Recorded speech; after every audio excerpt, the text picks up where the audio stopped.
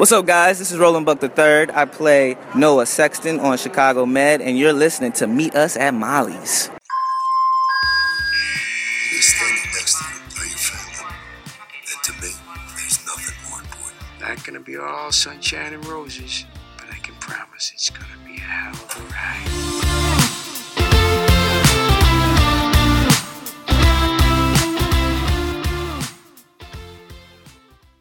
Welcome back, everybody, to Meet Us at Molly's, episode 96. Gina, we're only five episodes away from episode 100, including this episode that is yet to be recorded. I can't do math tonight. That is bananas. I know, it's crazy. But yeah, as always, I'm one of your hosts. My name is Bryna, and with me, as always, is the lovely Gina. Gina, how are you? Hello. I'm good. I'm better. Yeah, I know you were feeling a little under the weather the other day, so... I gotta get it together. My body's not happy right now. Yeah, but no worries. So that's why we're recording now, and that's why you're hearing us on Monday instead of Friday. But... so tonight we are going to be talking about episodes 16. So 416, 716, and 616. But before that, we are going to talk about the news. And guys, this was a really big week in Chicagoland for news. It really was. All 3 shows have been renewed. Woo, woo. That was very unexpected. Well, I think it was just unexpected in terms of the time. Because timing. I mean, I don't think we had a doubt that all 3 shows were going to be renewed. Right. I'm just talking about the end of February was a very surprising time for them to be renewed. Hey, I'll take it. Yeah. Although it was a little confusing at first because, so the way we first found out, you sent me, Marlon had posted an Instagram video showing them getting renewed. And you were like, I think we just got renewed, ? And, but no one else had picked it up. Deadline hadn't picked it up. TV Line hadn't picked it up. EW, nobody had picked it up. So we were like, okay. I mean, it's Marlene's official Instagram account. So, I trust that, she's not just posting some, fake video. But it was still... a weird, 30 minutes of our lives. We were like, I think we're renewed, but maybe, I don't know. Yeah, it was a good period of uncertainty there, because I kept going on the Deadline's page, and I just kept refreshing, because I was like, okay, because I understand they usually will tell the actors and actresses first, right, and then it'll break to the news, and so... I was just kind of like, well, we wouldn't not be renewed. Marlene wouldn't have posted that if it wasn't... True. And then, she had the video, and then I think Tori had echoed it, and she, retweeted or something. And then I went on to Marlene's page again, and the video was gone. Yeah. It just, yeah, so I think she kind of broke it a little too early. I'm not complaining, though, because, I mean, this saves us all the stressing out in the spring when we're like, why haven't they renewed us yet? We don't have to do that now. Yeah, and it's always cool. I mean, maybe she did post it, a little too early, but it's always really cool when you get to see those kind of videos from sets. I mean, regardless of whether it's a renewal announcement or just any kind of announcement, it's really cool to see, how they find out. Yeah. And so that, seeing it from her perspective, that was really cool. I don't know if she got in trouble for posting that video or not, but I enjoyed it, so...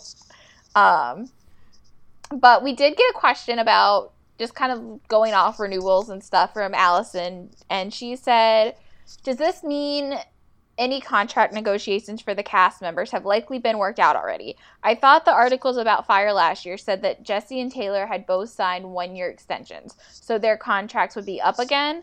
If the original PD cast had 6-year initial contracts like Fire did, their contracts would be all be up this year too? ? Yeah, so this is something with contracts that I don't want to think about, but we kind of have to. Especially after last year with the whole Monica situation. I feel a little, not scarred, but kind of jaded almost, because every year you're like, yes, another season! But then the longer the show goes on, you're like, okay, well, wait, I hope this means everybody's still going to sign on. Right. Yeah. And so I actually went back and pulled up the Deadline article from Fire stuff last year just because I was curious to see what it had said, because I kind of remembered that Jesse and Taylor had signed 1-year extensions, but I just wanted to go back and read it. And so it was interesting. So yeah, according to this, I mean, this was like I hear that Jesse and Taylor have signed new deals or whatever. But I just thought it was really interesting too. So it was said, again, this is from last year. So the end of Fire season 6 going into Fire season 7. This was Deadline, and they said, I hear sometime earlier this season being season 6, that Wolf Entertainment and Universal TV had approached Taylor and Jesse about new deals, and then they signed 1-year extensions. At the time, they were also talking about like the other 3 main actors, so Eamon, Monica, and David Eigenberg, and they hadn't necessarily been offered new contracts ahead of the renewal. So I think if we're looking at the PD situation, I mean, obviously, we have no idea. Like, this is all just like our speculation. I would assume that it would be somewhat of a similar situation, that like maybe some of them had been approached like ahead of a renewal like earlier this season in PD season 6, and that some of them haven't, but I'm sure that they'll all be worked out and whatever happens, but I can't say for sure. I mean, obviously we can't say for sure whether like all of the contracts have worked out and that they all follow the same plans, because clearly they all don't, even if they all signed 6-year deals. So yeah, and with the PD kids, I do remember them having signed, I thought it was a 7-year deal, but maybe it wasn't. But I won't lie, I mean, this has definitely been in the back of my mind all season. Yeah. Is like, oh man, I really hope everybody comes back. I really hope nobody's getting sick of their jobs, So it's something we have absolutely no control over, and it's something that we really should not waste time worrying about, but it's still something on our minds. Yeah, for sure. And just, I mean, one other thing too is like, you also don't know, like, those are for like the main cast members that signed on like from the beginning. Like, we don't also necessarily know how like the other deals are structured. So like, we won't have any idea on how Cara Kilmer's deal is structured. Like, did she sign a 6-year deal at the beginning of season 3? Nobody knows. Like, it could be structured very differently. So like, everyone's deal is different, and yeah, we can speculate about it, but like, we'll never know the answers, and nor should we know the answers, because that's something that's needs to be left behind the scenes. But it is something, like you said, we do kind of in the back of our heads, like we're always going to be worrying about. So right. And I mean, not that it's anything to go off of, but I mean, all the PD kids seemed really happy about renewal. There was nobody kind of sitting off in the background being like, So, if you want to read into something, I guess you can kind of read into that. But again, it's all futile. We don't know anything about the contract negotiations, nor should we. Right. It's not really our place. Right. Our place is to, enjoy the product that they put out and maybe analyze it a little too much. I mean, that's what our podcast is all about. But it's all, it's all in good fun, and that's what it's supposed to be for us. It's all supposed to be fun. We're not supposed to think about the contract stuff. That's for the Hollywood stuff. But yeah, it's really exciting that they're all coming back and that we know so early. So you guys aren't getting rid of us again. We will be back. You're stuck with us another year. Yeah.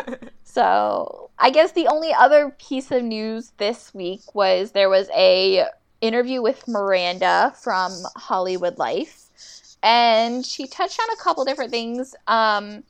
She talked a little bit about this will they, won't they romance with Keith.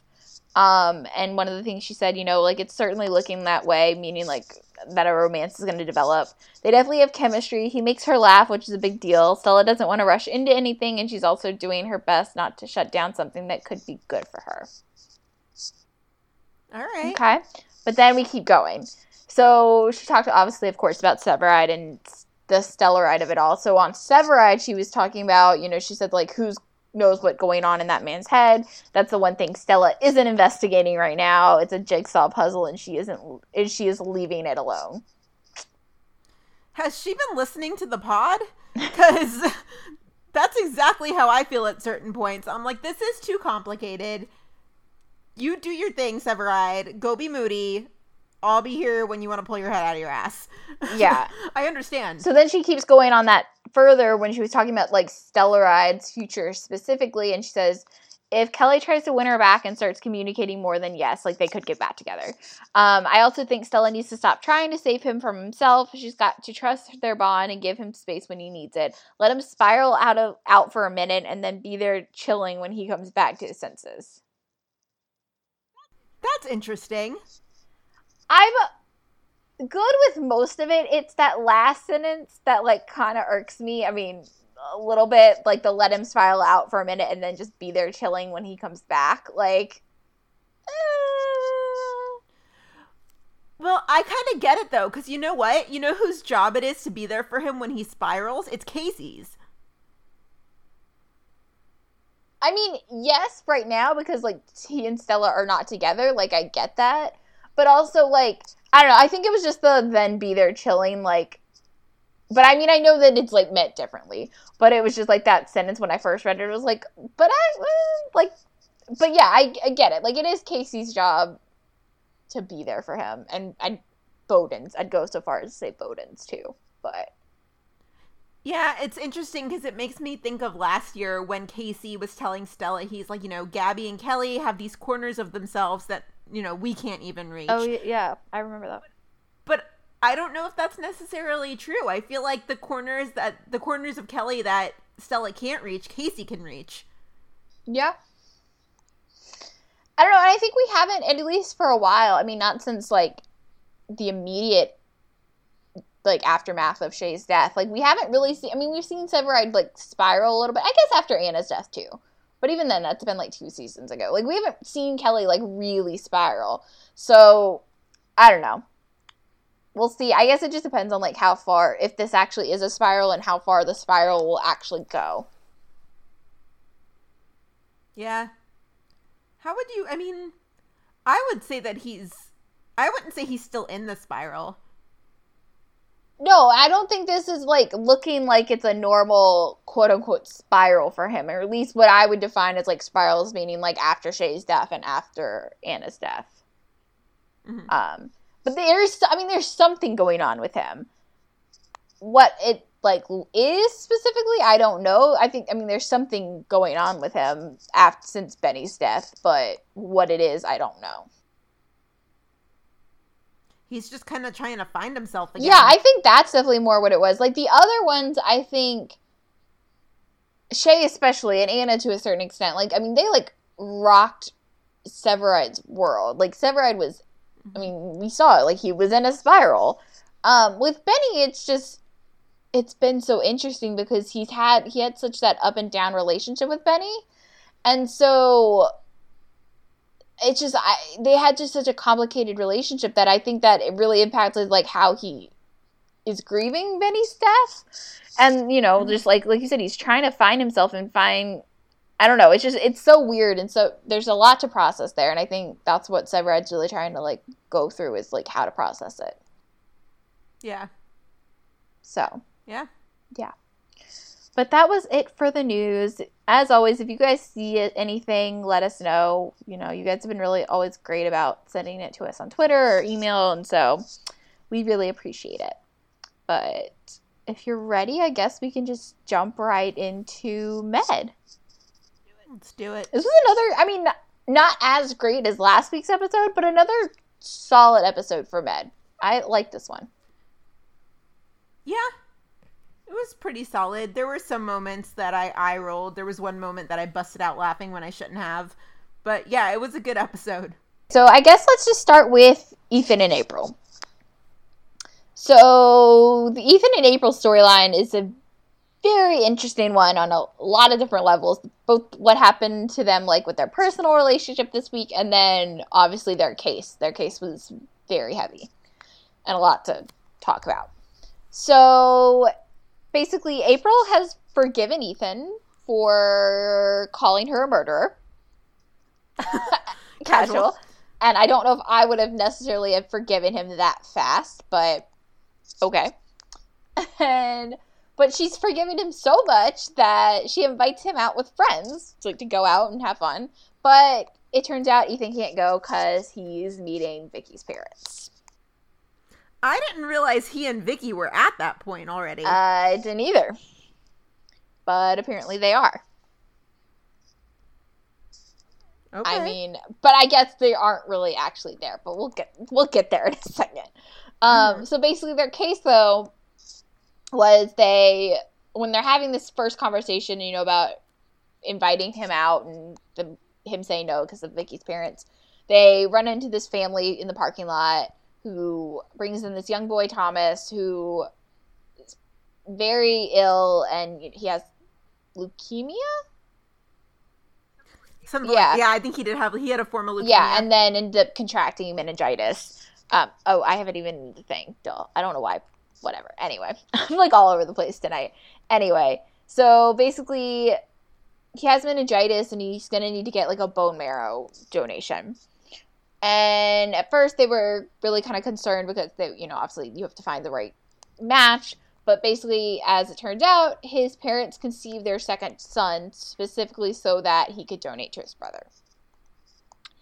And the second son is donated, everything from, like, kidneys already to, I don't remember exactly what else, but a couple other things. And, he's only, like, 8 or something like that. So he's been through a lot, the second kid has. And then when they are starting to go through the process again, the second kid literally has a panic attack when he realizes, like, what's going to happen. But the parents kind of guilt him into thinking that donating to his brother is what he wants. But in the end, the test results for this young boy, Thomas, reveal that he had stopped taking his medication, and then that prompts him to reveal that, like, he doesn't even want to fight anymore, and he, just wants to kind of die as he would. So. Wow. Yeah. Have you read My Sister's Keeper? I have not. I haven't either.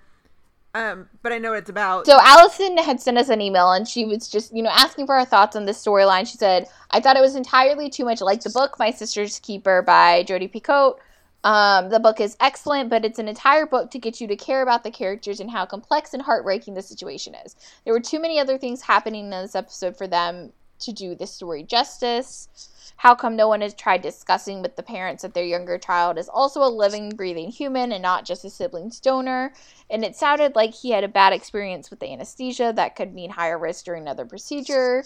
And then she goes on to say, just based on past episodes of Med, I fully expected them to try to get the guardian appointed to make medical decisions for the kid or something, not just say they had to go along with the kid's decision. Yeah, I haven't read the book, but just simply from the dynamics of this case, that they conceived the second child purely to be a donor, like, to me, that sounds so messed up. And there might be other nuances and things having to do with a matter like that could contribute to that decision to conceive a second child to be a donor for the older child. But for me, what I'm hearing based on face value, that to me is so fucked up. But I have not had an experience with that. So if somebody has, please feel free to let us know. Yeah. Wow. Yeah, I definitely agree. For me personally, like you said, like, I think that sounds, like, messed up, and I don't agree with that at all. And especially, like, once it gets to the point where the second child is able to communicate with them and, like, clearly is, he had a panic attack about, like, when he realized, like, what was actually going to happen. So, like, once they are, like, out in the second child is out into this world and is, able to communicate, like, I think that needs to also play a part in it. But again, I also, like you said, like, we've never been in this situation where we would have had to even think about conceiving a second child so that they could be a donor for all the things necessary. I don't even know if I would have even ever thought of that if I was in someone's situation. I don't know. It's so hard to speak about because I feel like this is only something you can really speak about if you've ever been in this situation. But from my outsider perspective, I definitely don't understand it. Same. So, but yeah, it definitely was an interesting case. And I do kind of agree with Allison, though. Like, there was so much happening with tonight. And especially, I feel like because one of the cases this week was, essentially one of the a member of One Chicago, when we talk about CC, like, I feel like that kind of overshadowed a lot of it. And so, like, I do kind of agree with Allison that, like, I would have liked to maybe have seen this case in a different week so that it could have gotten, like, a little more attention. Because I do think it is kind of interesting that, like, she's pointed out, like, they kind of did typically stray from what they would have how they would have handled a situation like this in past episodes of Med. So I wonder if that was more of just like we don't have as much time to delve into this, so like we're going to handle it a little differently, or that was just how Ethan and April would have chosen to handle it. I don't know. But well, yeah, I don't know if it was so atypical that they just kind of went along with the they kind of went along with the kid's decision, but I think it might have been more so a function of who the doctor was, because you don't usually see that kind of belligerence with Ethan and April together. If it's April by herself, you'll see it sometimes, but Ethan and April together, they usually tend to be kind of chill and like a united front. Yes, but not recently. And maybe now they're on a new leaf. They've turned a new leaf, so like maybe they're back on being on more of the same page. But so much of season 4 has been them not being on the same page. So for this season, it seems a little different. But again, regardless of that part, like I do kind of wish that we had gotten to see a little more attention to this storyline. But it was definitely still, I mean, that when he was talking about how, I don't remember his exact words. I don't have them written down. I have to go back and pull up our Twitter. But when he was, like talking to his mom and dad, Tyler was talking to his mom and dad about how, he wanted to stop fighting and, he was ready. And I was just like, I mean, it was like, oh my God. Like, yeah, it's very emotional. Mm-hmm. So going back to the Ethan-April relationship part, basically the episode ends with Troy pulling a 180 on Vicky and telling her that he's not really been fair to her, and he doesn't think it's right for him to go meet her parents when he's not really on the same page as her. AKA, he still has feelings for April. Because, like, duh. Yeah, so, I mean, what's he gonna do about it now? You broke up with Vicky, but are you actually gonna go act on it now, or are you just gonna, like, stand around and pine for her for another couple weeks? I don't know. It's interesting, because, I mean, remember... God, I don't remember which episode specifically it was, but the gas leak episode where April at the very end was gonna go talk to Ethan and be like, I'm gonna say my feelings now, like this is it, and then she saw Ethan and Vicky together. Mm-hmm. I wonder if April finds out, like when April finds out that Vicky and Ethan aren't together anymore, if she's still feeling empowered to say something, or if after everything that's happened since then, if she's like a little more hesitant and wants to wait a couple more episodes before she says something. Yeah. I have a feeling I feel like it's gonna be April who makes the first move again. Just because, like... Or they're just both gonna kiss out of nowhere. Maybe.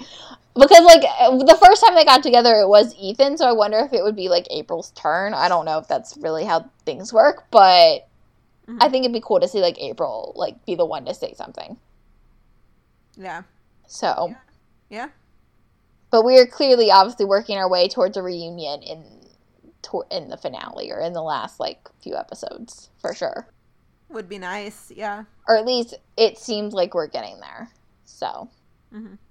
But yeah, that's really it for the Ethan and April stuff. But let's move into the Connor and Ava and Daniel and Cece and Sharon of it all, because it all kind of just goes together. So basically, Dr. Charles' ex-wife, Cece, has a heart problem in the beginning, and that's preventing her from getting accepted or being able to participate in this clinical trial. So they call in Connor, of course, to get in another opinion. And basically, in order to get her right in time for this clinical trial, her heart issue would require dangerous surgery, and Connor's not willing to do it. What the fuck is this? Okay, I think this might have been when I busted out laughing, or it was probably when Connor and Ava were in Goodwin's office and Goodwin admonished her for being unprofessional. Yeah. That might have been when I lost it. But this is like the most out of character thing that I've ever seen Connor do. Like, what, did your God complex just skip out for coffee? What the fuck just happened? I don't know. It's like, I mean, I get it. Like, I understand why everyone's like, what, huh? Like, because I, too, for a second was like, wait, what?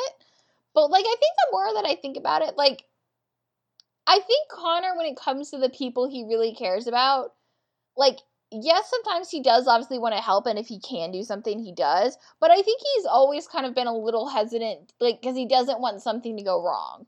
Like, because deep down, maybe he doesn't want to lose more people.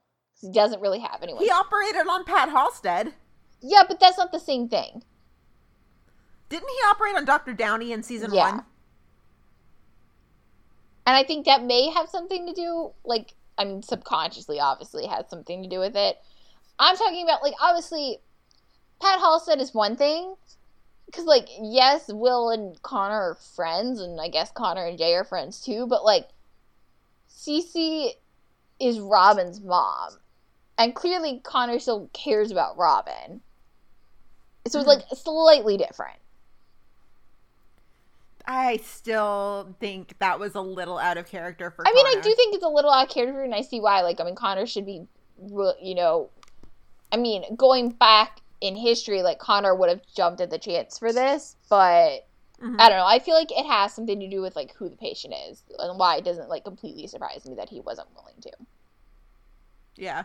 But regardless, it doesn't matter, because Ava swoops in and decides she's gonna do it herself.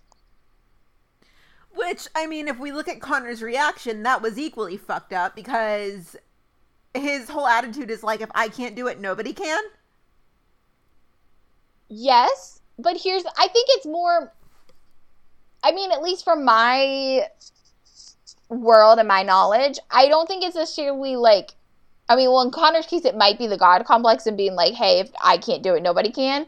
But it also, I mean, it was so unprofessional. Like, if you wanted the case, okay, fine, or you wanted to look at it, okay, fine, but, like, heads up would have been nice. Like, that's more, I think, where at least I would have taken issue with it, but who knows? Yeah. So, Sharon, of course, took issue with this, and she chastises Ava for her unprofessional behavior. But my favorite part of this whole thing was when she is chewing out both Connor and Ava, and she says, you two may think I'm fascinated by your little soap opera, but I couldn't care less. Preach it, Goodwin. That was like is the writer's room been listening? Because, like, hello. I know. I think that might have been what I busted out laughing, was when Sharon was chastising them, because Connor and Ava literally stormed into her office like two feuding toddlers. Like, she started it, he did it. You know, that's exactly what happened. And I was like, oh, here we go again. Jeez. But my favorite part, though, is that, like, not only did she chastise them, I mean, she literally says, like, you may think I'm fascinated by your soap opera, but I couldn't care less. Like, it was just, like, the fact that she called it a soap opera, because it is a soap opera. I was just like, yes, Goodwin. Yeah. Just, like, preach. Yeah. But does that stop Sharon from letting Ava do the surgery? Nope. Of course not. Because this is med. Anyway. Because Goodwin's an enabler. Yeah. She is. I love Sharon, for the most part, as a character. I cannot stand the way she runs this hospital. Thank you. Yeah, she's a total badass, but she's not a good leader. No, not at all. Not even just like a leader, like, just from, like, whatever her business plan is, I don't get it. I don't understand her business savvy at all, because I don't really think she has any. Mm-hmm. But anyway, so she lets Ava do the surgery, and Connor, like we said, Connor's like, hell no, and decides basically if anyone's going to potentially kill Cece, like, he wants it to be him. Or he at least wants to be... There's the God complex. He wants to at least be in the room, so he can prevent something from happening. But Laura pointed out, she said, you know, she wants to know why Ava's always typically on the safe side and doesn't really do risky surgeries, but decided to do Robin's mom's surgery. Which totally loops into what I was saying before, that Connor not doing the surgery is out of character AF. Yes, but that means that this is also, I mean, it's not totally out of character for Ava in the last couple of episodes, just because, like, she and Connor are playing this game and whatever, I don't know where it's going, but whatever, it's going somewhere. But, like, typically, like Laurel's pointing out, like, this would have been something a little out of character for Ava, because Ava does typically tend to go on, like, a more safe follow the rules side. So the fact that she's like willing to just jump in for this risky surgery for Robin's mom is like a little out of character. Yeah. So, but I wouldn't have necessarily thought about that, but I thought that was interesting that Laurel pointed that out in an email to us. But basically, I mean, Cece pulls through as expected. And basically Connor tells Ava to never put him in that position again. Which, I mean, she didn't really put him in any position. But that was really scathing when he said that, too. He was like, don't ever do that again. I was like, oh, I felt that. Yeah, that was like a we're done, never speak to me again kind of, like, tone. Yeah. But, like, she didn't put him in any position. I mean, she just, you know, she undermined him a little bit. If it had been with any other patient, like a random person, yeah, she would have undermined him. But it was Robin. I mean, it was somebody that, like, they all knew. But he didn't have to be in the room. He just put himself there. I don't think she necessarily put him in a position. But again, like, I definitely take problem with Ava, like, going under, like, Connor like that, just because it's not like Robin then went to Ava and was like, hey, Connor's not going to do this. Will you at least look at it? And then just Ava didn't tell Connor about it. Like, Ava just was like, oh, Robin's mom's in the hospital? Like, Connor's not doing the surgery? Like, let me see if I can do something to, like, slightly piss off Connor and, like, make myself look good. Yeah, I mean, I feel like her motivation is never really to piss him off. It just doesn't really take much to do that. I think this week she was trying to piss him off. I think especially after the comments he made about... Fuck, now I cannot remember the exact words that he used. But the scene, the end of the episode last week where Connor was, like, in the waiting room and she, like, came out. And what did he say? Well, his point was that, you know, she was making these situations so she could come in and fix them. That was it. Yeah. But, like, kind of going off of that, like, I feel like she was probably really pissed about that. And so she seemed like she wants to, like, prove him wrong. And maybe reverse it. That was kind of my read on it. But, I don't know. See, and I feel like Goodwin doesn't even know the half of their soap opera, quote unquote, because if she knew the half of it, she would have separated these two a long time ago. Would she have, though? I would like to think that she would have, but you are correct. I mean, should she have separated them a long time ago had she known the half of it? Yes. Would she have? Probably not. So let me rephrase it then. Lanik would have separated them a long time ago. Yes. Gwen would have separated them a long time ago. Sharon, Yeah. Well, no, Gwen would have kept them together because she likes to watch things burn. Except not when her money's at stake. No, that's true, but I just picture her sitting in the corner and be like, "Wah, fight, little kitties, fight." Yeah. But, yeah. So, I don't know. Connor and Ava are definitely not in a good place at all. I don't know where we go from here, but they're not in a good place. Nope. But, so there were a couple good scenes, though, within the storyline between Daniel and Cece. And I really love these two. Mm-hmm. And I think a lot of people do, too. I mean, Laurel said, you know, like, I love the scene between Daniel and Cece when she voiced her concerns about the surgery. He was distressed about her distress. He clearly gets butterflies around her. This is a couple I'm rooting for. I want to know why they got divorced in the first place. There's so much backstory there. This is all stuff that I was not expecting. I just thought we'd skim the surface with these two. I didn't think that we'd get, like, a full-bodied ship out of it. Yeah. Well, I don't know, like, I'd assume she'd come back for the next episode back, because their story doesn't feel finished. But I don't know. I mean, the only thing that I remember reading her in was, like, these 2 episode descriptions. But I would assume, like, their story doesn't feel finished. And I want to learn more. Like you said, like, there's so much backstory there just between their relationship and the family stuff from, like, Dr. Charles' mom and Robin. Like, there's just so much there that I would have not ever expected us to delve into. But I'm really happy we are. Yeah. So, but yeah, I really like those two, like Laurel. So, I don't know if I necessarily ship them, though, but I really like them. Yeah, I like getting to know, I just want to know their history. I want to know more, like, why did they get divorced? I mean, it seemed like they had such a good story in getting together. You know, does Robin have any brothers or sisters? I just kind of want to know all of the things. And obviously, Dr. Charles still has feelings for her, as Goodwin pointed out. So she can't lead, but she has a really good intuition. Yeah. And I'm assuming she, since she got the surgery and everything went okay, that she'll be able to get into this trial that Med's doing. So, like, I'm assuming she's coming back, but I don't know. Yeah. So, but that's definitely been, like, one of the highlights of Med in the last, like, couple episodes. It's just been, like, a nice, like, change of something unexpected, so. Yep. I guess let's get into the Will and Natalie of all this. This wasn't too bad this week, though. Okay, I didn't think it was too bad this week. Twitter had a field day with this episode, dear Lord. Yeah, okay. Twitter exploded. Yeah, but... we got a lot. We'll get there, but I put out a question on Twitter and it got a lot of response to Will and Natalie of it all. So basically, on the Will half of this episode, the episode starts out, and Jay and Will are going for a walk, walking Will's new dog, Cole. And they find a frozen body, just chilling in the snow, out in the cold. And Will, goes into doctor mode. And Jay was just, like, so not... He was so nonchalant about it. I was like, I can't think of the word right now, but nonchalant's the word I was looking for. Yeah, I was just like, what the fuck are you doing? Like, why aren't you more panicked? Like, what the hell? Yeah, there were a lot of funny bits about that scene that weren't supposed to be funny, but were.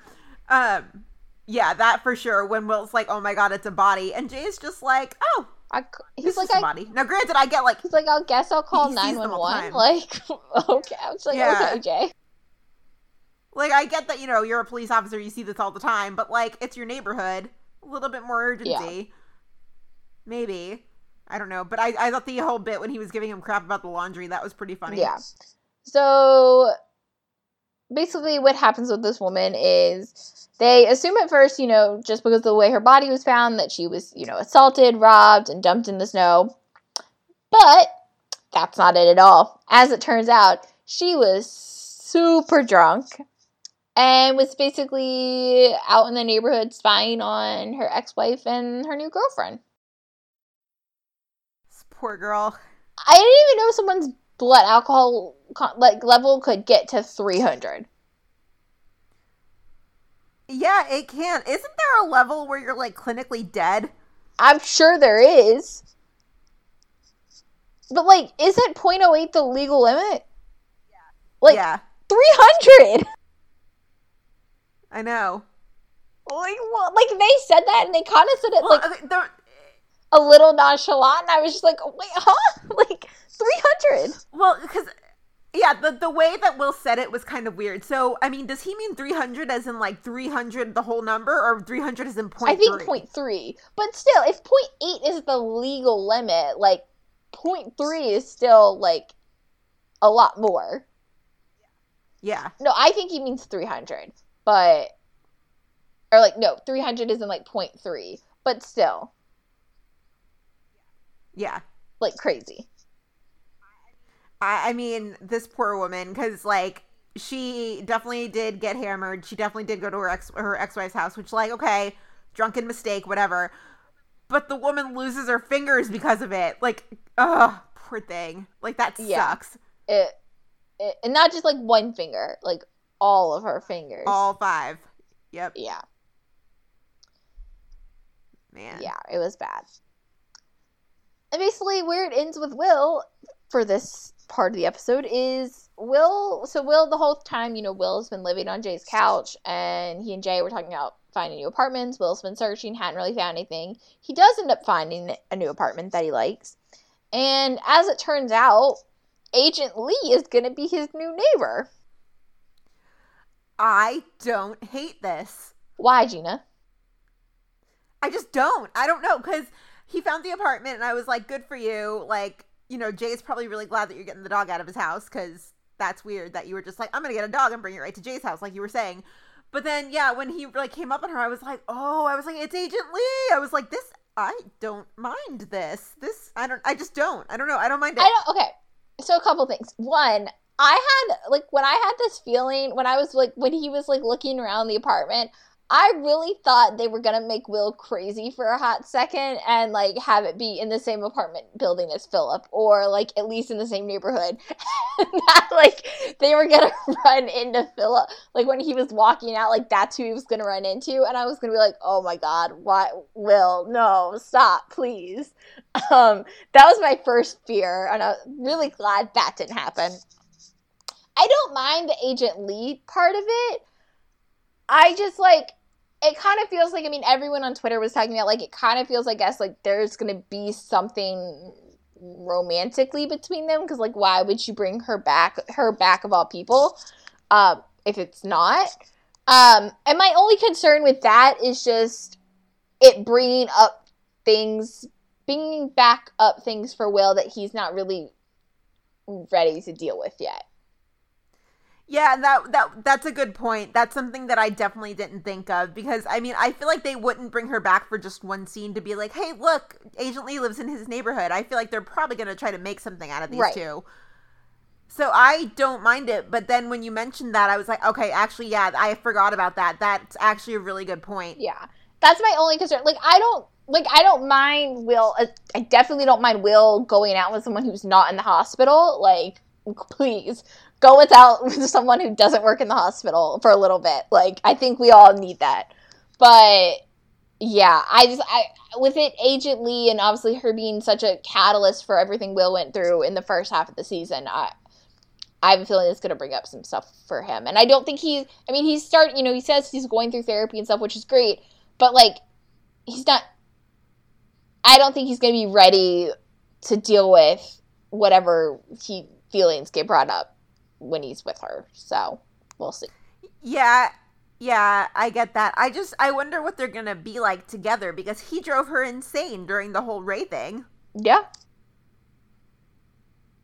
he drove her crazy. I think it'd be interesting to see, like, whether this becomes, like, just, I mean, it could just purely be like a friends with benefits thing, and, like, friends with benefits, like, let me take you out in public to make Natalie jealous kind of thing, or whether he actually has feelings for her, like, it gets deeper. I don't know. So yeah, but that is definitely something to stay tuned. But on the Natalie side of it all, Natalie basically spends the whole episode on a house call for Philip, and it's nothing even too crazy. I mean, basically the baby won't stop crying, and they think maybe something's wrong medically, but it's not really medically. And Natalie ends up, like, rocking her to sleep, and they, like, put her down.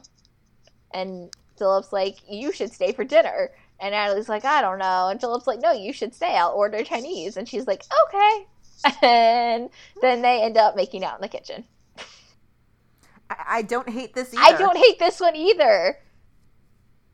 You know what I think it might be, though, is that Tori and Ian, you can tell that they're BFFs who have worked together in the past. They have killer chemistry just because they're such good friends. Yeah.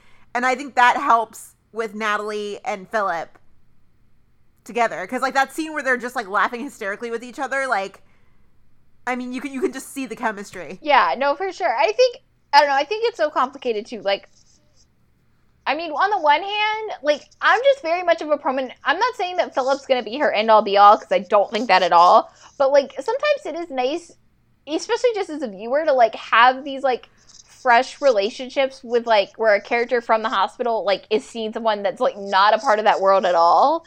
And it just, like, it's just nice for, like, a couple episodes. I don't need it to be for forever, but just, like, it's nice to have it for a little bit. And so far, that's what this has been. And... yeah.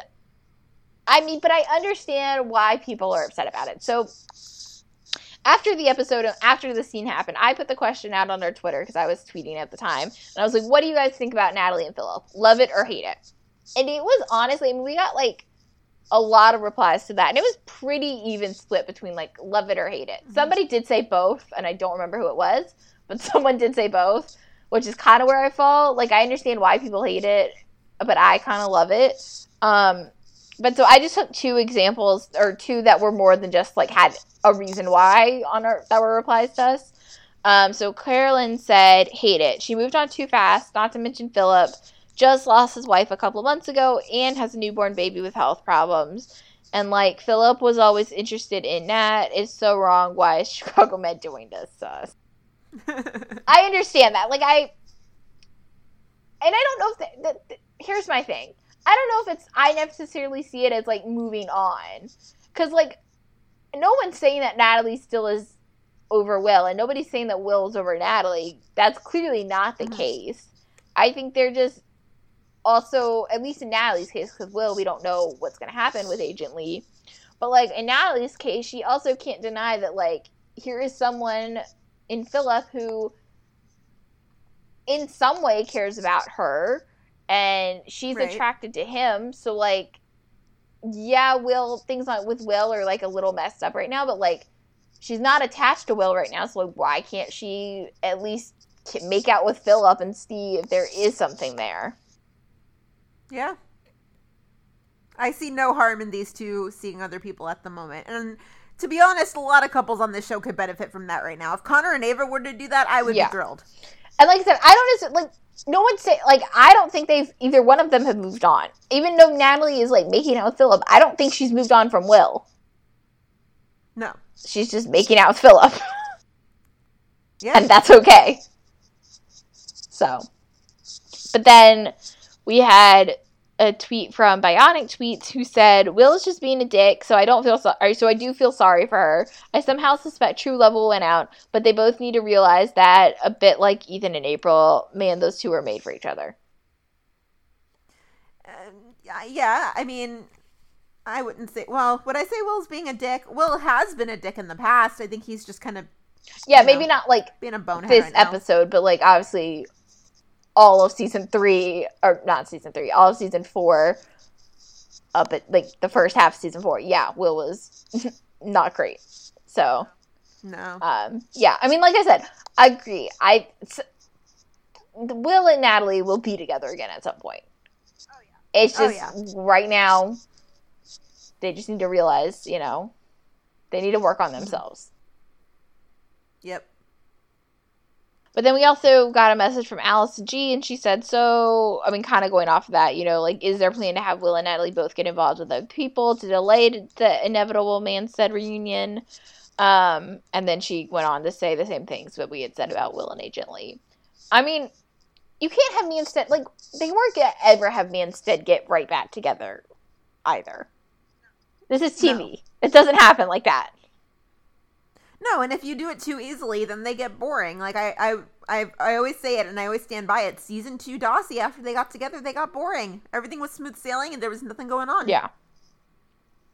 Yeah. So, I mean, and at some point, like, yeah, you want your characters to get married. Like, you don't want them to just, like, break up and get back together forever. But, like, Will and Natalie both clearly still have a bunch of stuff to work out. And I think they're only going to learn more about themselves by being in these other relationships. So, for the benefit of Manstead and the future Manstead babies or whatever we want to have, the future Manstead family, like, they've got to be with these other people now. So. Yeah. But yeah, I think that's all for Med. Gina, do you have any other thoughts on Med this week? No, not really. There we go. So, we can just move straight into Fire. Let's start with Severide and Grissom. Yes, let's. So basically, the episode opens up, and Grissom stops by Sev's place and basically tells him that the mayor's office is coming after him, and the mayor's office is going to put together this performance review task force, and Grissom wants Firehouse 51 to impress that task force when they come by and, talk to 51, aka he wants Grissom to, like, 51 to make Grissom look good. I think that Grissom made a house call is kind of creepy. Like, I'm trying to imagine if, like, my boss showed up at my door and I'd be like, Everybody was making house calls this week. I mean, the chaplain made a house call, Grissom made a house call, Natalie made a house call. Everybody's making house calls this week. Damn. You get a house call. You get a house call. It's like Oprah. But yeah. I mean, I guess with Grissom, I mean, right now, obviously, Severide and Grissom's relationship isn't totally in the best place. Not as weird with Grissom, because, like, Grissom and Sev are, like, family friends. So, like, not completely crazy with Grissom, but yeah, I get what you're saying. Mm-hmm. But then, of course, like, Severide takes is, like, hesitant about this and, is, like, a little standoffish. And basically, the whole conversation ends, though, with Grissom being like, don't let anyone tell you you're not your father's son. I had to think about this line. Like, I had to let it kind of sit and simmer for a second. I was like, I kind of, like, diagrammed it. I was like, and you're not your father. I was like, oh, that's below the belt. Yeah. Like, you could see it on Sev's face, because that's below the belt. How many times has Severide said, like, I'm not Benny, I'm not him? Not cool. Yeah. And I mean, obviously Grissom knows that and knows that it was going to hit a nerve. So. Basically, and so this task force does come to visit, because Severide was telling Bowden and Casey about it, and Bowden was like, actually, I think we should kind of go with Grissom, because, yeah, Grissom may have played politics to get to the commissioner spot, but once he's gotten in the commissioner spot, he's really approached it as, like, a firefighter and has done some good things. So Bowden's like, yeah, I think we should kind of go with Grissom on this. So basically, the task force does come to visit, but their visit gets interrupted by this huge call. And so they go on this call, house fire, and Squad goes in, truck, all the things. And Squad basically finds themselves in kind of a pickle, and Severide falls down the stairs because we can't have enough pilot flashbacks to, like, scar us all. And so basically things get bad, and so Grissom and Bowden actually have to, like, go in and get their hands dirty. And I had this, like, really super random thought while I was watching the scene. What was Bowden and Grissom's background before they became, like, chief and commissioner, like, respectively? Like, were they on truck? Were they on engine? Were they on squad? Like, ooh, that's a great question. I don't know. Like, and honestly, they've never really said, but, like, they had to have been on something before they came captain, and then before they became commissioner and, chief and whatever. So, like, I think Grizz was on truck, I think, because if I remember correctly, he trained Kelly, but then Kelly came to 51 and fell in love with Squad. That's what I was, yeah. And I think Grizz always kind of held that against him a little bit, that he went Squad. Right. But Bowden... Oh, who knows with Bowden? I'd love to know what Bowden was. But yeah, it just hit me, I guess, because they were actually, like, getting to have their hands dirty for once. I was like, I wonder what they were before this. Yeah, no, that's a great question. I never really, like, thought about that. I've never really thought about it, too, before this scene, but that's what hit me in the scenes. I was like, I wonder if we've ever learned. So, yeah. But basically, they end up, helping Kelly out, and everyone's fine, and yada, yada, yada. And basically, afterwards, Severide does, end up giving this, like, impromptu speech to come to Grissom's defense to front of the review board, and yeah. So, is Grissom good now? I feel the same way that I do about Price. Like, it seems like he does, but I don't trust him. Yeah, and, like, we had a question on Twitter from Tammy, and she said, where's the storyline going? That is a good question. I mean, is it done? Is it done? Do you think it's done, or do you think Grissom's gonna... I mean, I don't think it's done. What's the purpose of him coming back if it's done? Right. I just didn't know it was obviously, like, Gary Cole. Like, Gary, comes in, comes out for a while, and I just didn't know. But yeah. Yeah. I'm kind of with you. Like, okay, we're allies for now. Okay. But... yeah, I don't really know how long I believe that. Yeah. I don't trust him. Yeah. But right now, okay. You don't hurt any of us? Okay. Can handle that. Yep.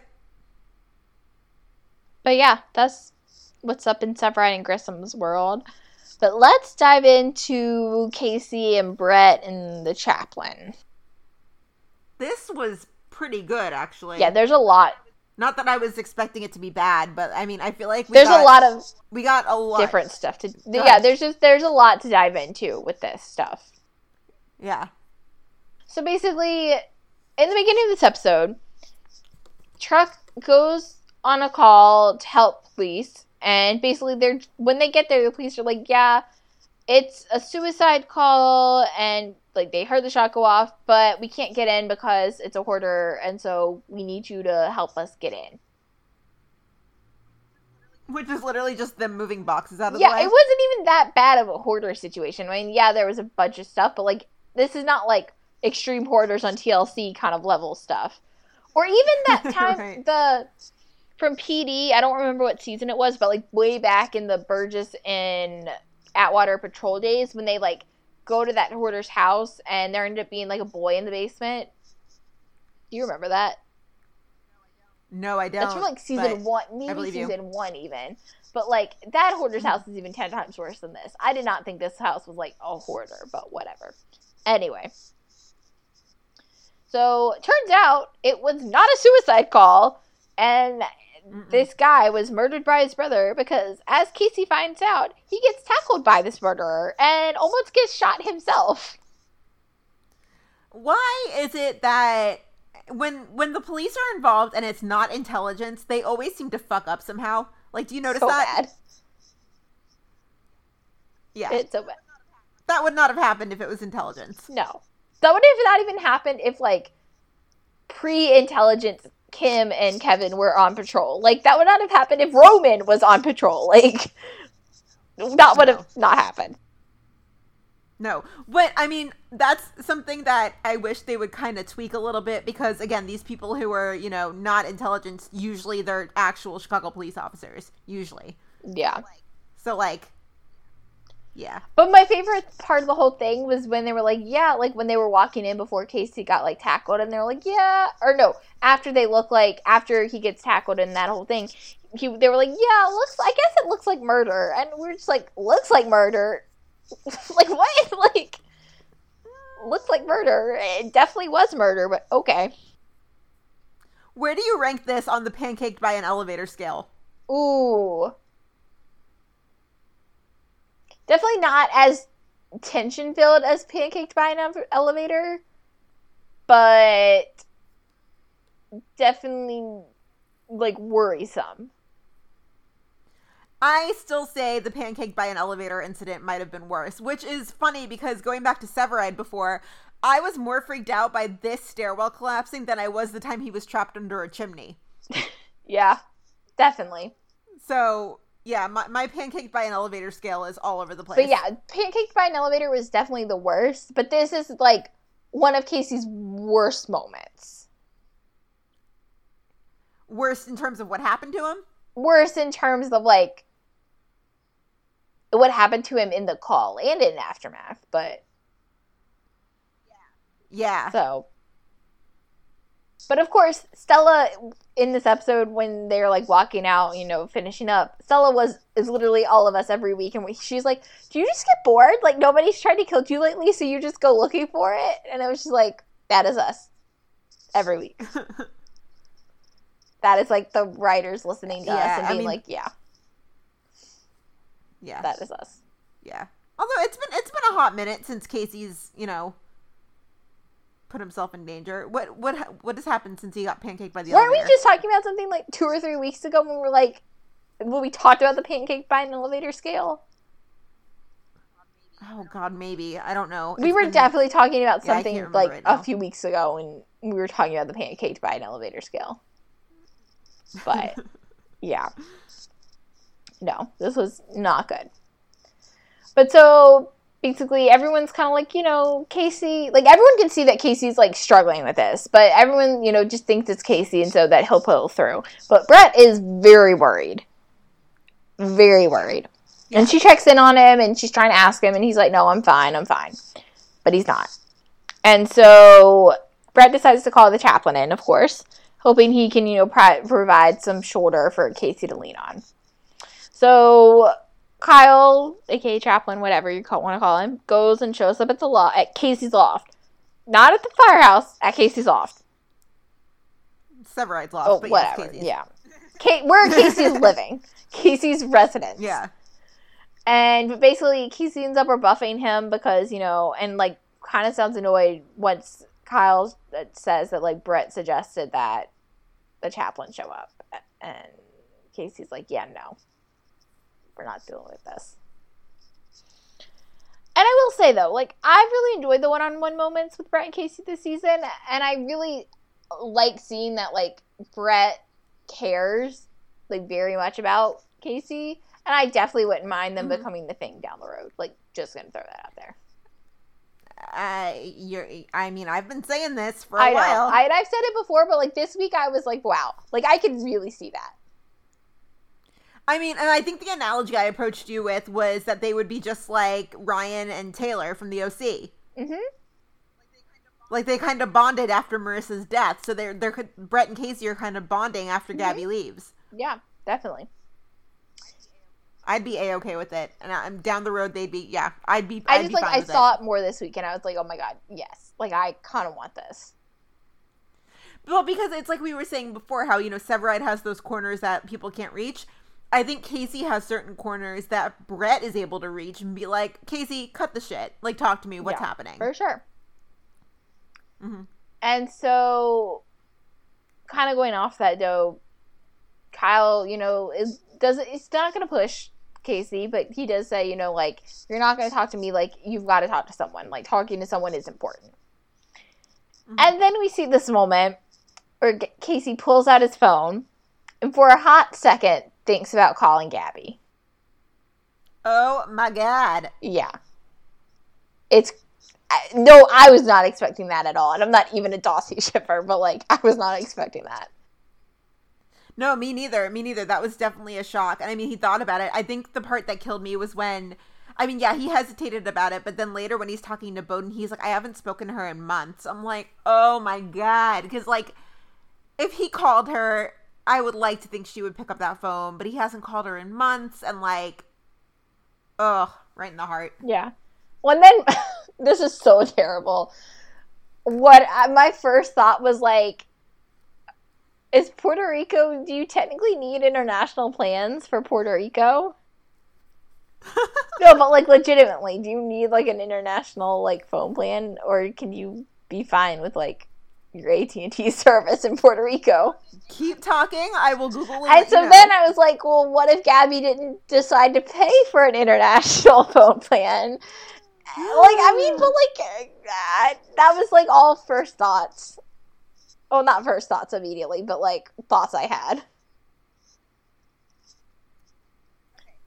Okay, how to call Puerto Rico? Because it's not like she would. I mean, even Mexico. Like Mexico, I'd be like, okay, Mexico, but like Puerto Rico is like such a unique case that I was like, do you technically need an international data plan to go to Puerto Rico? I have the answer. Okay, Puerto Rico calling should be local and not international. Calls being placed to Puerto Rico 787 should be considered as a local call or free, since it's a territory of the United States along with the U.S. Virgin Islands. So it should be considered a local call. Good to know. So Gabby has no excuse. Good to know. So she should not have had to get a new data plan or anything like that. Good to know. No. So if he had called her, she should have picked up that phone. Right, because it's not going to cost her like $100. Right. Good to know. But yeah, so he ends up not calling Gabby, and he ends up ultimately settling on Bowden. And one of the things he was talking to Bowden about that I thought was just really interesting was, he was saying, like, he can't move past the fact that, like, it really should have been him. And that it was just, this moment of, like, the gun failed. And if the gun hadn't failed, though, he would have been dead, because he would have gotten shot in the brain.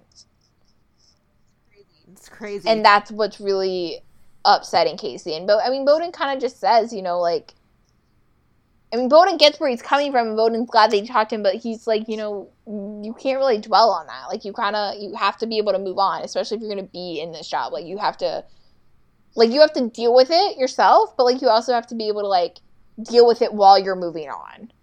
Like, you can't let it just sit with you, or else you're not going to be able to do your job to your best of your ability. And it's okay if you can't do that. Then you just need to, like, obviously take time off. But yeah. I don't know. I just thought it was really interesting. I think one of the things, we talked about it a little bit with, like, going back to the crossover with, like, the Otis and the PTSD stuff, and to kind of see Casey dealing with it in a smaller scale, too. Like, it's been really interesting to see Fire deal with that a little bit more this season. Yeah, it was really good to get a good, meaty Casey story. I feel like we haven't had that Well, in and a definitely while. a good, meaty Casey story that hasn't had to revolve around a girl. Yeah, Because that's something we haven't seen in a while. So, yeah. it was definitely nice. And like I said, I just really like that they're tackling a little bit more PTSD in firefighting. Yeah. And that last scene was like, you know, I mean, my heart broke for him when he was just kind of like crying with Bowden, and he was like, you know, what do I do? And Bowden was like, you just got to keep moving. I was really happy, though, that he ultimately settled in on Bowden. Because, like, that should have been who he should have talked to. I mean, Chaplin, okay, fine, because, like, the chaplain is, like, I mean, that is his job to, like, be able to talk to these people, you know, be there for them. But, like, if it was going to be anyone, I wanted it to be Bowden. And I didn't realize I needed it to be Bowden until it happened, but, like, I needed it to be Bowden. Yeah, and, like, that's not the kind of stuff he can talk to Sev about. He and Sev are bros, you know? Yeah, for sure. So and I think he and Sev could, you know, at some point get to there and, you know, could if they needed to, but, like, that's not really what their friendship is. Their friendship is being there for each other in a different way. Right. And because this was kind of job-related, like, that was where he needed to go to Bowden for. So. Right. But Brett, poor Brett, things did not go well for her either. So the chaplain ended up breaking up with Brett because he thinks their relationship is getting in the way of him doing his job. This I found weak. Because it just seemed like an easy excuse. There was zero build up to it. Literally, Casey did absolutely nothing to plant any sort of seed of doubt in his head.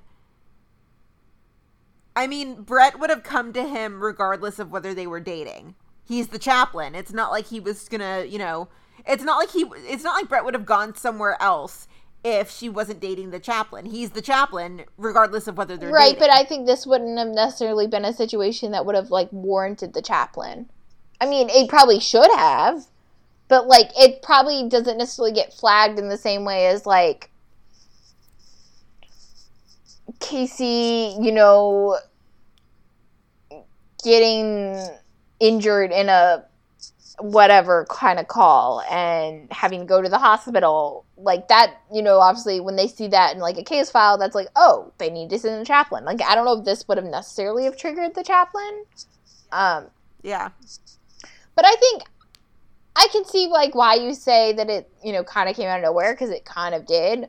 But on the other hand, like, I can kind of see it from the chaplain's point of view of, like, yeah, maybe it doesn't necessarily interfere with any of his job, but, like, it could present problems down the road when, you know, he's trying to stay as neutral as on an issue and Brett's there in the house. But I don't know. Like, I can see where it could present issues eventually, but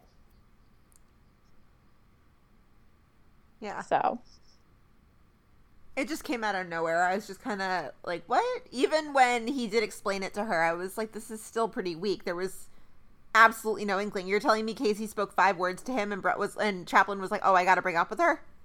I think he just made him, I think it was just the first time where, you know, like, Casey was kind of, seemed maybe a little annoyed that Brett brought it up and Brett's the reason that he was there, and it might have not been a total issue in this situation, but maybe he thought, like, oh, if it's, like, kind of only a situation now, like, what kind of issues could it present in the future? So. Yeah. But I don't think these two are done. I don't think the chaplain and Brett are done. So. I mean, I hope not. We got hardly anything out of them. We just kind of heard they were cute. We never really got to see them be cute. But kind of going off that, we did get a question from Ainsley on Twitter, and she said, do you think they're setting up for a Bretonia reunion more towards the end of the season? No. As much as I eventually hope they would go back to Bretonia at some point, just because they did not do that justice, and I have still so many things I want to see for them. There's been no inkling of that whatsoever this season, and yeah, no. No, they're in 2 different places right now. And we've already talked about how lacking Antonio has been on PD, and I don't think he's gonna go over to Fire anytime soon. So. No. Yeah. No. So yeah, that's the Brett and Casey Chaplin stuff, and then just our, our comedic B story or C, whatever we're calling it, the Otis stuff. Basically, Otis ended up winning a mysterious sports package in a raffle, which gave him the chance to win $10,000 at an upcoming Blackhawks game if he could make a goal. I have so many issues with this sports package. Okay. Why the hell is a sports package you winning the chance to win $10,000?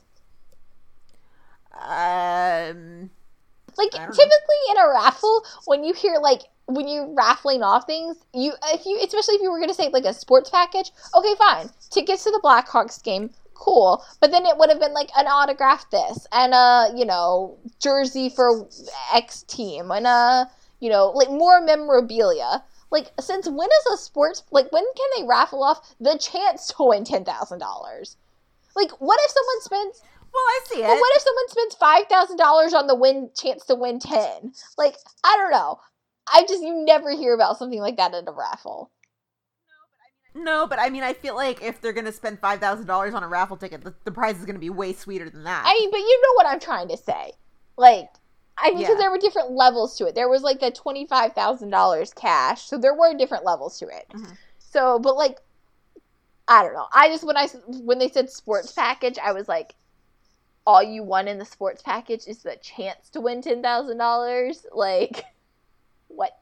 Mm-hmm. I mean, I guess he won tickets because obviously he's at the Blackhawks game, but still. They actually shot that at an actual Blackhawks game. Actually at a game or just at the arena and they put in extras? No, at the actual game. Derek ended up posting the script page on Thursday, which again is Gina's favorite thing in the world. Damn it.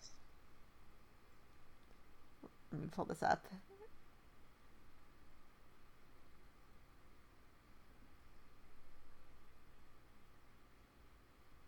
Lots of gifs. There we go. Okay. Yeah, here it is.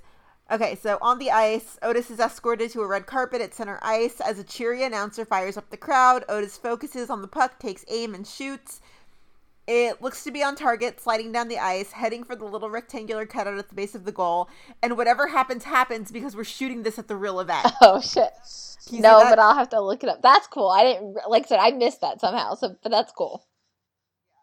Yeah. Whatever happens, happens because we're shooting it at the real event. That's funny. Yeah. I guess I feel like recently I did see something about them at a Blackhawks game. I guess maybe in January. But I just assumed they were going to Blackhawks games because they go to Blackhawks games. That's not, completely out of the ordinary for the cast. So yeah, cool. No, that's cool. But anyway, so the whole thing is if he can make this goal, he obviously wins $10,000. But of course, Otis doesn't know how to play hockey, which everyone's like, really? You're Russian. How do you not know how to play hockey?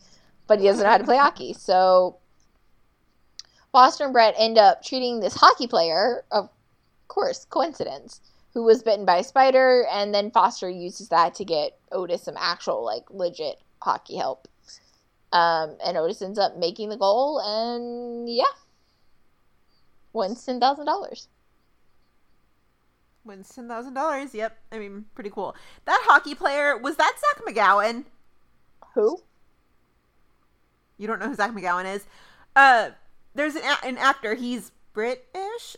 He's been in a bunch of stuff. The 100. Oh, I do know. I know his name. When you said 100, I think I know who you're talking about. I'm gonna Google this. Hold on. I don't think we ever really got, we never really found out, but I mean, he looks just like, that actor looked just like Zach McGowan, and I was like, was that seriously him? Let me see if I can IMDb him. Hold on.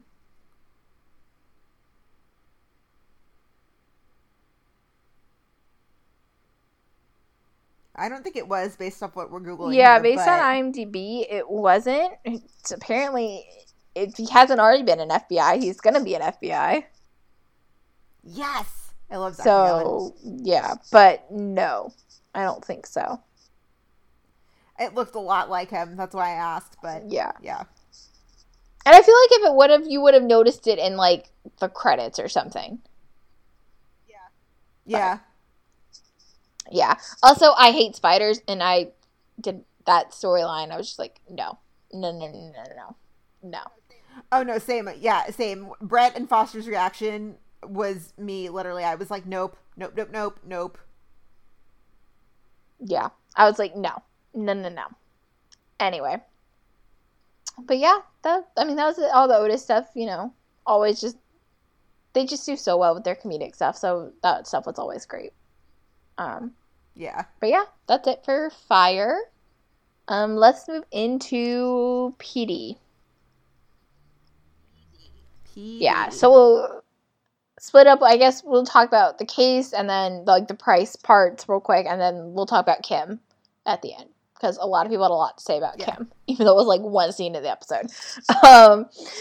But so the case. So basically, Voight has this long time CI, and she, you know, did what she needed to do, and she's getting ready. You know, finally got enough money. She's gonna leave, and you know, they're celebrating her, you know, whatever. Voight offers to drive her to the airport the next morning. And she's like, yeah, great, that'd be great. But when Voight shows up to pick her up from the airport, as it turns out, she was abducted by a serial killer. Because that's how PD rolls. And as it turns out, of course, though, first of all, this longtime CI's name is Lexi, and she references Al. Like, come on now. So like, not cool. What the hell? Not cool. Too soon. It will always be too soon. So basically, I mean, there's a lot of like nitty gritty details for this case that we could get into, but like really aren't important. So I'm kind of going to gloss over like a lot of the basic, or just kind of get to the basics. So basically, as I said, CI was abducted by a serial killer. As it turns out, the serial killer had also ended up killing like 3 more victims that no one had linked him to, and was suspected of killing far more who had, like, just stayed missing, but, like, obviously, like, were probably dead. So, basically, again, blood tests revealed that, you know, all these other cases were linked, and that homicide, back in the day when they were investigating at least one of these cases, you know, probably could have solved it back then, but didn't. Oh man, homicide just ruined everything this episode. So Voight ends up tracking down the homicide detective who originally worked the case, and he told him that Kelton had shut down the investigation back then because he wanted to keep his stats looking good, and he didn't want like a serial killer on the loose, like basically tarnishing his reputation. Yeah, we did learn that this week that, you know, last week we learned that Price might be a good guy, but this week we learned that Kelton is absolute trash. Yeah, there is no way we want Kelton to be mayor. No. Not at all. But then again, I don't think we want Price to be mayor either. Price is hiding something. As of right now, though, I feel like I'd rather have Price than Kelton, so... No, I hear you there. But where it really gets, like, fucked up with, like you said, homicide ruining everything, of course, is so basically, like, you know, they're working on solving the case. They think, you know, things are finally starting to come to a head. And they basically end up following their perpetrator to an abandoned building. But, of course, you know, as they're getting ready to arrest the guy and bring him in and question him about Lexi and all that stuff, homicide rolls up following orders, presumably from Kelton. But, of course, you know, this makes things 10 times worse because homicide ends up shooting this guy, the perp, before Voight could even find out where he was keeping Lexi. You're just like, oh, SMH, my God. Fucking homicide. Nobody invited homicide to the episode. But actually, though, nobody invited homicide. And so they do end up finding Lexi's body, but of course it was too late. And it really wouldn't have been if they hadn't had to waste like an hour of their round messing around with homicide. So messed up. And that scene was intense. Which one? The find Lexi? When they find her, yeah, and like Voight's doing compressions and Burgess, she steps forward to stop him and Ruzek stops her and he's like, no, just like let him go. I know. When Voight is like attached to CIs like this, it's hard. It is hard, and it never, ever works out. Like, when Voight was like, Lexi left here alive, and that's how we're going to find her, I was like, no, it's not. I'm sorry, Voight, but it's just Is not. the only time it's ever worked out for Voight the pilot episode? What, with the Yeah. CI? I don't think so. The pilot? Yeah, when Voight ends up, like, helping save that kid and, like, sends him away to live with his aunt or whatever he goes. Oh, okay, no, it's not, because there's also the time right when we had been introduced to Will, and the guy had been shot, and Voight had Jay call Will, and Will and Jay kind of treated the guy together. Yeah. That was the one where he ended up sending him off to Canada, so it has worked out. Okay, just more often times than not, Voight's CIs end up dying. Yeah. Right. I mean, all their CIs can end up dying, don't they? Sometimes more than not. Yeah. But yeah, so that's really the case. I mean, again, there was like 10 million other like nittier, grittier details, but like this is the basis of what you needed to know for. It was a really dense case, like lots and lots of details. Yeah, I still don't know if honestly, I'd probably have to go back and watch it a couple more times to like actually fully grasp like everything. Yeah. But so let's talk about the price part of it all real quick, because this is obviously clearly where we're going towards like finale territory. Like we're looking forward to the future. Like this is like where we're going, like in terms of like an overarching storyline. So basically, I mean, there's not like a ton to talk about because Bryce was really only in the beginning and the end. But basically, so in the beginning of the episode, Price and Voight are meeting to talk about, poll results, and apparently Price and Kelton are neck and neck. So it's like a very close race. And basically, Price wants Voight's help with the election and warns, Kelton's, like, maybe even going to disband intelligence if he wins. Like, Price wants Voight on his side. But then, of course, after everything that Kelton does, Voight, that's convinced Voight enough to, like, definitely not do anything Kelton-related and lean into Price and lean into what Price is doing and helping Price try to win, if it means stopping Kelton.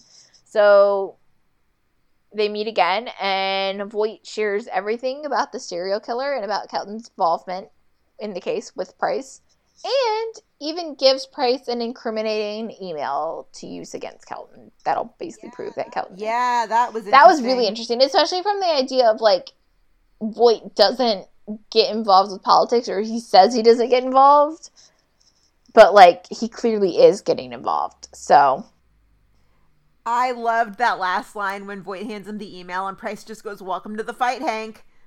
Like he tried so hard to not get involved, and then he just like couldn't help himself and did. Yeah. I loved it. So that's clearly where we're going towards finale territory, because they're hyping up this mayoral race, and obviously, like we said, we've said for weeks, Price's daughter's coming in, and, there's a lot going on in this race. Getting heated. Big time. So we'll quickly, there's not a ton left to talk about, because, again, the case was very dense, so that was most of it, and I kind of skipped over some of the details for that. So, but we got a lot of, lots of reactions to the Burgess Blair stuff, even though it was literally one scene. So basically, was it last week we met Blair or 2 weeks ago? Oh no, it was 2 weeks. It was 2 weeks ago because last week was the crossover. So 2 weeks ago we met Blair, aka Charles Michaels Davies, aka I love Charles Michaels Davies, and it was literally one scene. They had met. We were like, I guess this is going to be a thing. Okay. So it is a thing. Burgess went out and slept with Blair, and, they wake up in bed together the next day. And there's, not a ton to talk about. I mean, a lot of people just want to know, like, kind of where we see this going. So Emily P. asked us, anyone else see this being like a Matt Miller 2.0? He works for Kelton, and Kim will get yelled at by Voight, forced to make a choice, and hopefully will choose her team. I see him as possibly using Kim for information. He even asked her opinion about Price. Same thing occurred last season. Adam even told her that she made the right choice choosing intelligence because they are like a family. So my hope is that this makes Adams jealous, so ready for Burzek to be back at this point, even though I know it's hopeless. So I didn't think about it possibly being a Matt Miller 2.0. It kind of escaped me at the time that he works for Kelton. I completely had forgotten, and then somebody brought it back up, and I was like, oh, that's going to make things interesting. I don't really want him to be a Matt Miller 2.0 because, like you said, I like Charles Michael Davies too. Again, Younger. You gotta watch Younger. It's really good. That's what we gotta do. We gotta do an episode about Younger because you know how we did one about Night Shift. We gotta do one about Younger. Yeah, and so I mean, I feel like they seemed like they were pretty good together based off the 2 scenes we've seen now.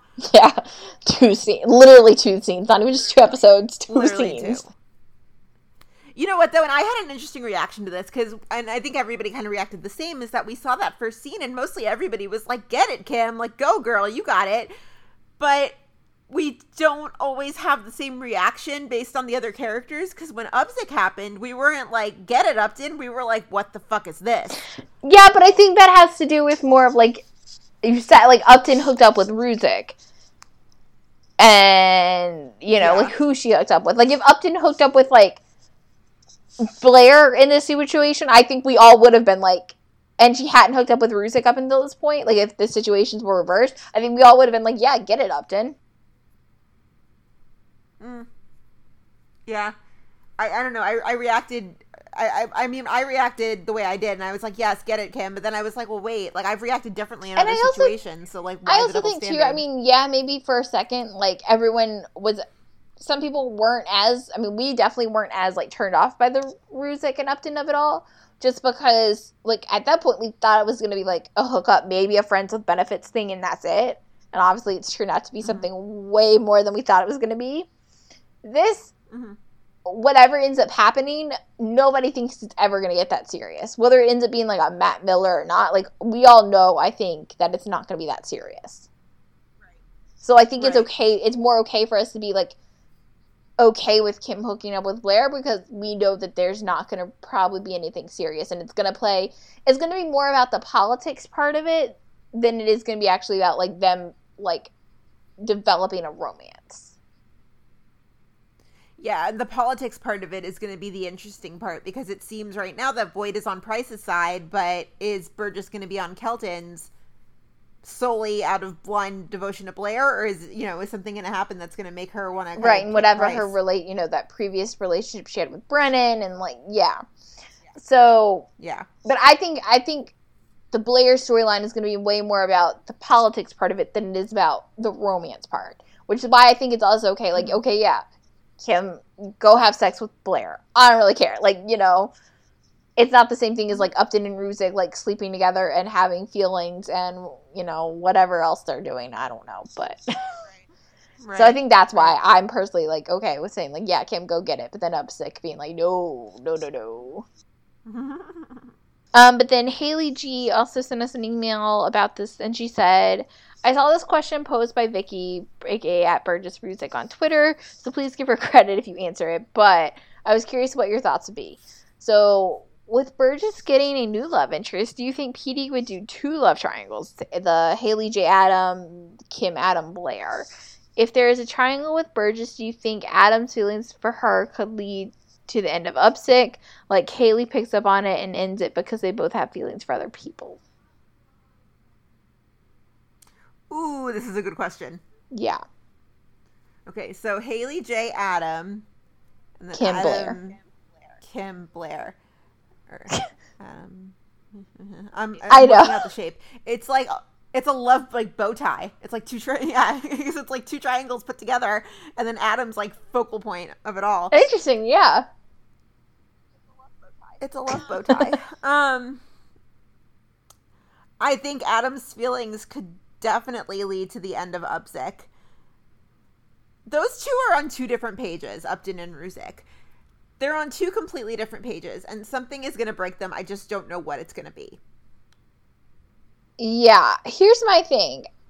I don't know if I necessarily go so far as to say the Haley J. Adam love triangle is definitely real. Definitely real. I think we all know that it's heading towards the upset part, and I don't know how Upsick's going to not be together, but they're not going to be together anymore. I think that's very clear. Or even if it doesn't end with, like, Upstick breaking up, but, like, Jay's definitely going to say something to Haley by the end of the season. That I think we can all agree on. Whether it ends with them together and Upstick actually breaking up, I don't know. But Jay's going to say something. That love triangle is definitely real. As for the Kim, Adam, Blair, I don't know. I think it depends really what they decide to do with the Blair part of it. Like we were just talking about, like, I think Blair's going to be more about the politics part, not necessarily about the romance. But if they decide to make it a little bit more about the romance, too, then, like, I guess I could see it maybe being a possibility. But right now, Adam's so into Upton that, like, it almost kind of makes it hard for me to believe, even though I do deep down think that he still has feelings for Kim, and obviously, like, Kim is the person he should be with, that, like, he would leave his Haley world to go deal with the Kim Blair stuff. But is he so into her, though? This is what baffles me about this ship, is that there was zero buildup. And so, yeah, Haley's like, I really care about him. I'm like, no, you actually really care about Jay. You're just using Adam as a placeholder. But with Adam, I mean, does he really care about her? Or is it just kind of a fuck buddy thing? Or is that Adam where he just jumps into things, like, head first, 2-footed? Like, I don't think it's just a fuck buddy thing, because we obviously have seen that, I mean, Adam makes jokes about, like, them moving in together and, yada, yada, yada. So whether or not he's, like, serious about her, I don't know, but, like, I definitely think it's more than a fuck buddy thing. But I don't know, like, I think Adam really likes to chase, and for the most part, Upton has been a lot of chase.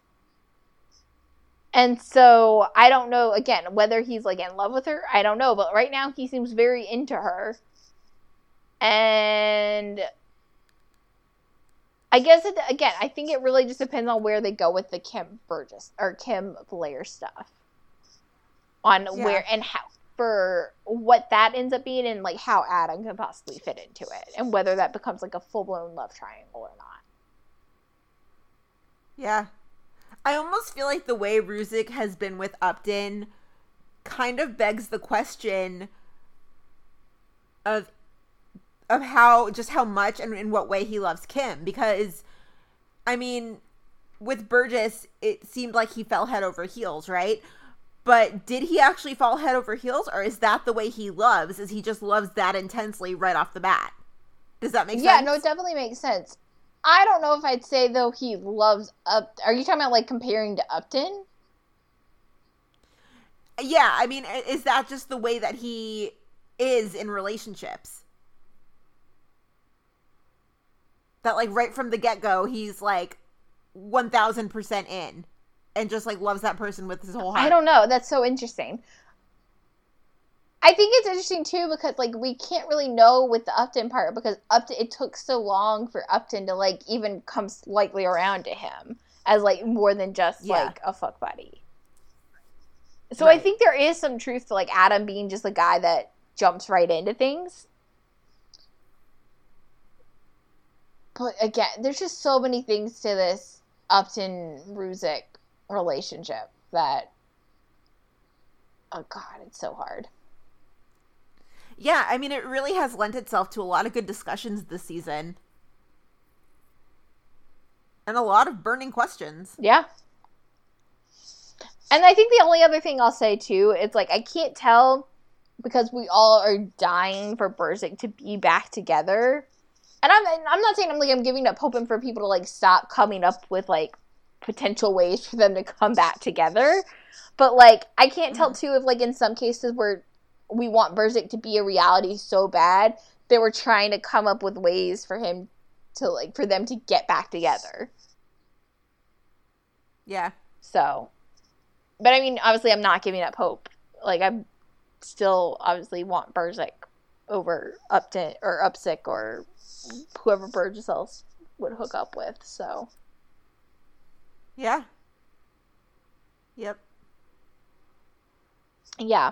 And so then we just got a few random things that didn't really fit necessarily into a category on Twitter that, I mean, we obviously still want to address. Both of them come from Leia. I think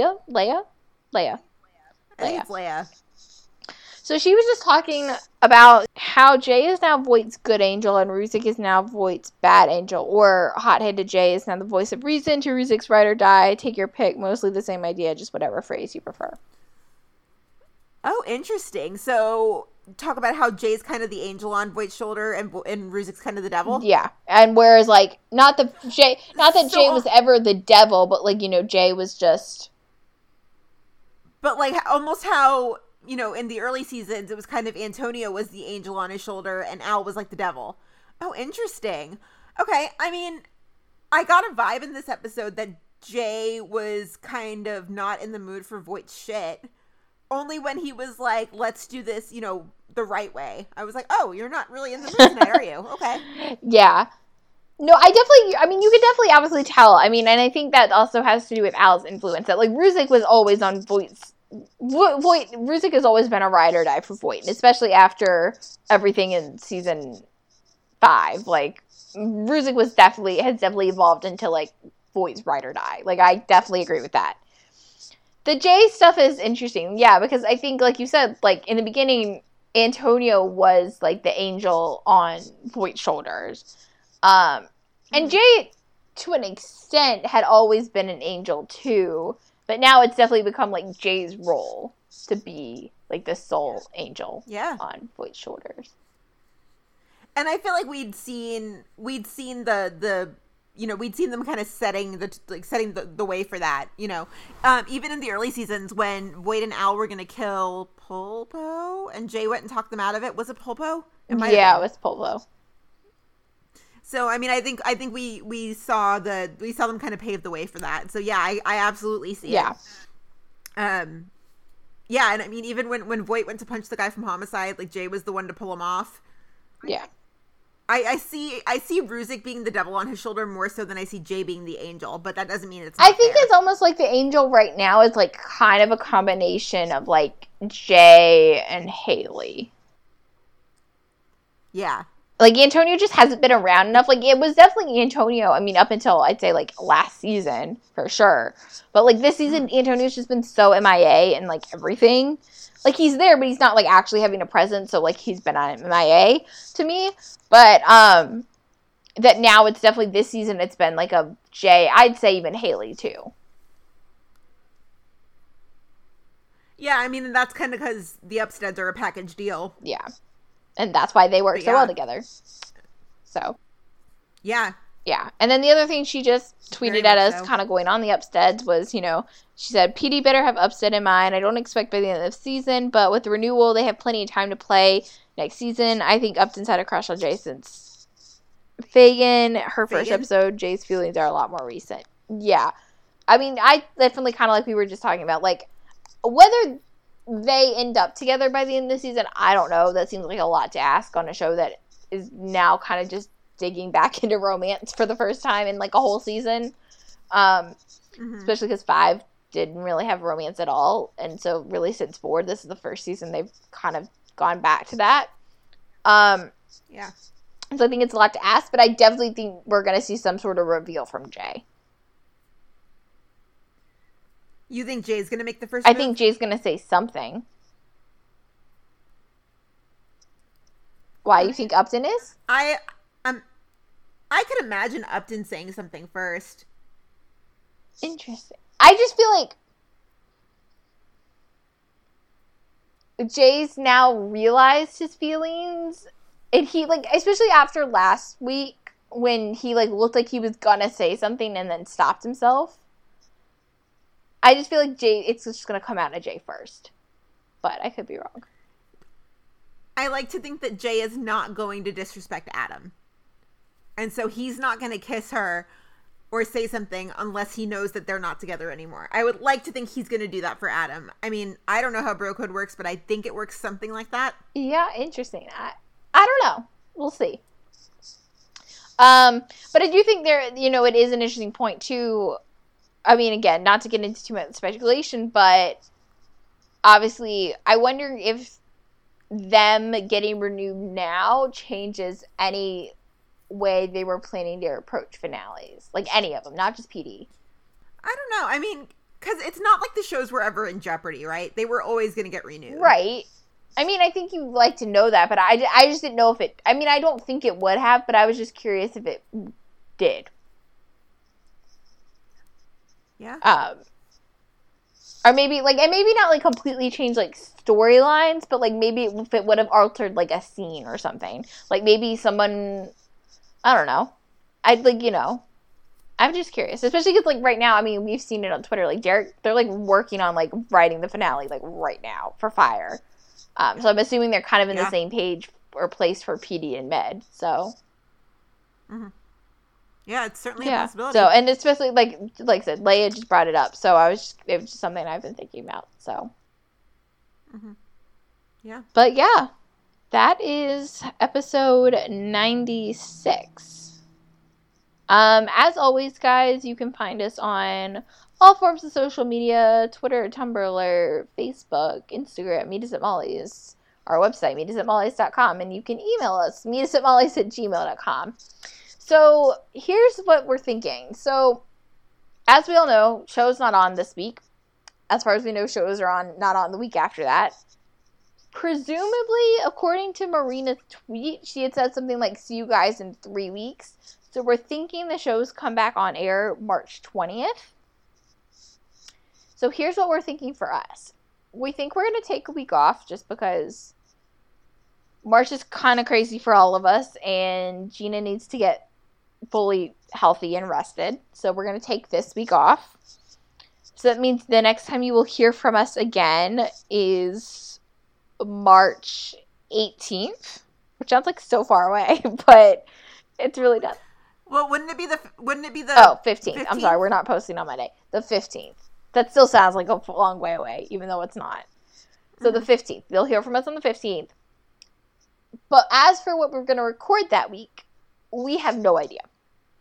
So let us know what you'd be interested in hearing. Would you want us to do like more recaps of old episodes? I mean, we talked about like doing Polpo episodes and like doing like a whole deep dive into Polpo, kind of like we did Greg Gates.